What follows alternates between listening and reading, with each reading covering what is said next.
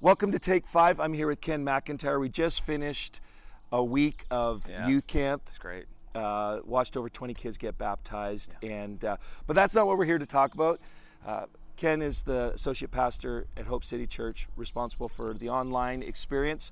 Why don't you just tell us in just a minute what it looks like, the vision behind it, philosophy? Yeah, well, it started without much of any of that. We kind of just put it up online, and we just saw so many people engaging with us online. So we're seeing some of the numbers. We're like, man, this really seems to be something that's grabbing some attention. And so then we kind of put a little strategy behind it. Okay. And so now we live stream our 3 services on Sunday morning, and we see about 650 on average unique viewers every week. And so we've been able to do some custom Google Analytics to figure out that exact number, because it's kind of important to see. Yeah. And we're still walking through what that looks like and what that means, but that's kind of what's happening right now. Yeah, and so the heart behind it, though, because people are engaging. Some people, they come to church maybe once, twice a month. Yeah. They're not there every Sunday. Yeah. You make it accessible, but beyond that, what was the vision behind it? Yeah. So the vision of Hope City Church is to see 1% of Edmonton call our church home. Incredible. Yeah. And so obviously you need to connect with people digitally, right? Yes. That's where people are living. Yeah. And so it was just kind of an attempt at that.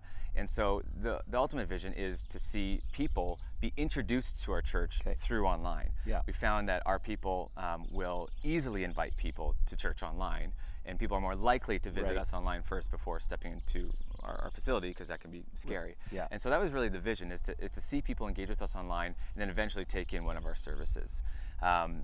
Some unattended things that we've learned is, well, people still want to engage with us, our same our regular people, when they're on holidays and at camp or whatever it might be. Yeah. So it's been really helpful that way as well. But we've seen dozens and dozens of people make a decision for Jesus online. Wow. And then right now we're able to get them into digital groups. So they're meeting in digital groups right now and taking digital alpha we're moving them towards. And so it's an interesting thing to kind of work through. And I know you guys don't have it all figured out, and there's some people out there going, but you need like flesh and bone, like you need to be together, they need to be in the same room, but what are you guys finding as you guys are creating these online communities?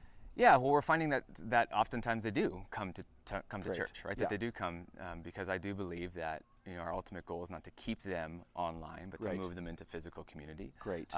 Now, that's not always possible, because we meet with people who are in Turks and Caicos. We have people in Turks and Caicos, in Mexico, and Brazil, and so we're not really sure how to deal with that. Yeah. Although, the new idea is to do watch parties where our Turks and Caicos family, they're going to bring their community, or they're going to try to reach their community and come to their house and have church there, right? Yeah. And so really the idea is to get them into flesh and blood community. Yeah. That's our heart. Yeah. And so we're just navigating how to do that. Yeah. And so what would an encouragement be for you to those considering, like, do you think that it doesn't matter the size of your church, you should have some sort of online presence with your service, or like what do you think about that? Like, is that just for big churches, or can small churches do this effectively as well? Well, for sure, small. Yeah, they can. Yeah. It's I don't know if everyone should. That's kind of a hard question to answer, but I think we need to be thinking of ways to connect with people who we're not connecting with. Yes. And so if that means through YouTube, there's a lot of churches that are using YouTube to do that really well. Yeah. Whether that's streaming your services, or just obviously podcasts is a way, but the thought that people are going to just come into your church, it seems hard to do that, right? It happens, but it seems a little bit tricky.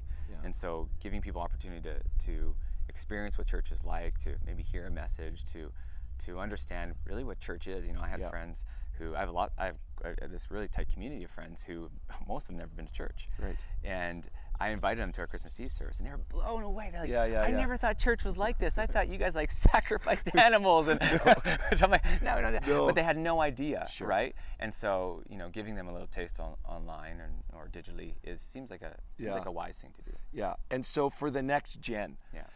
Is this a big part of reaching the next gen, this online community? Fewer and fewer millennials are going to church on a Sunday morning. Yeah. Do you see this as a good way to do that? I wouldn't probably just say next gen, but just people, right? Yeah. We see a lot of 60 plus, right, engaging with us online as well.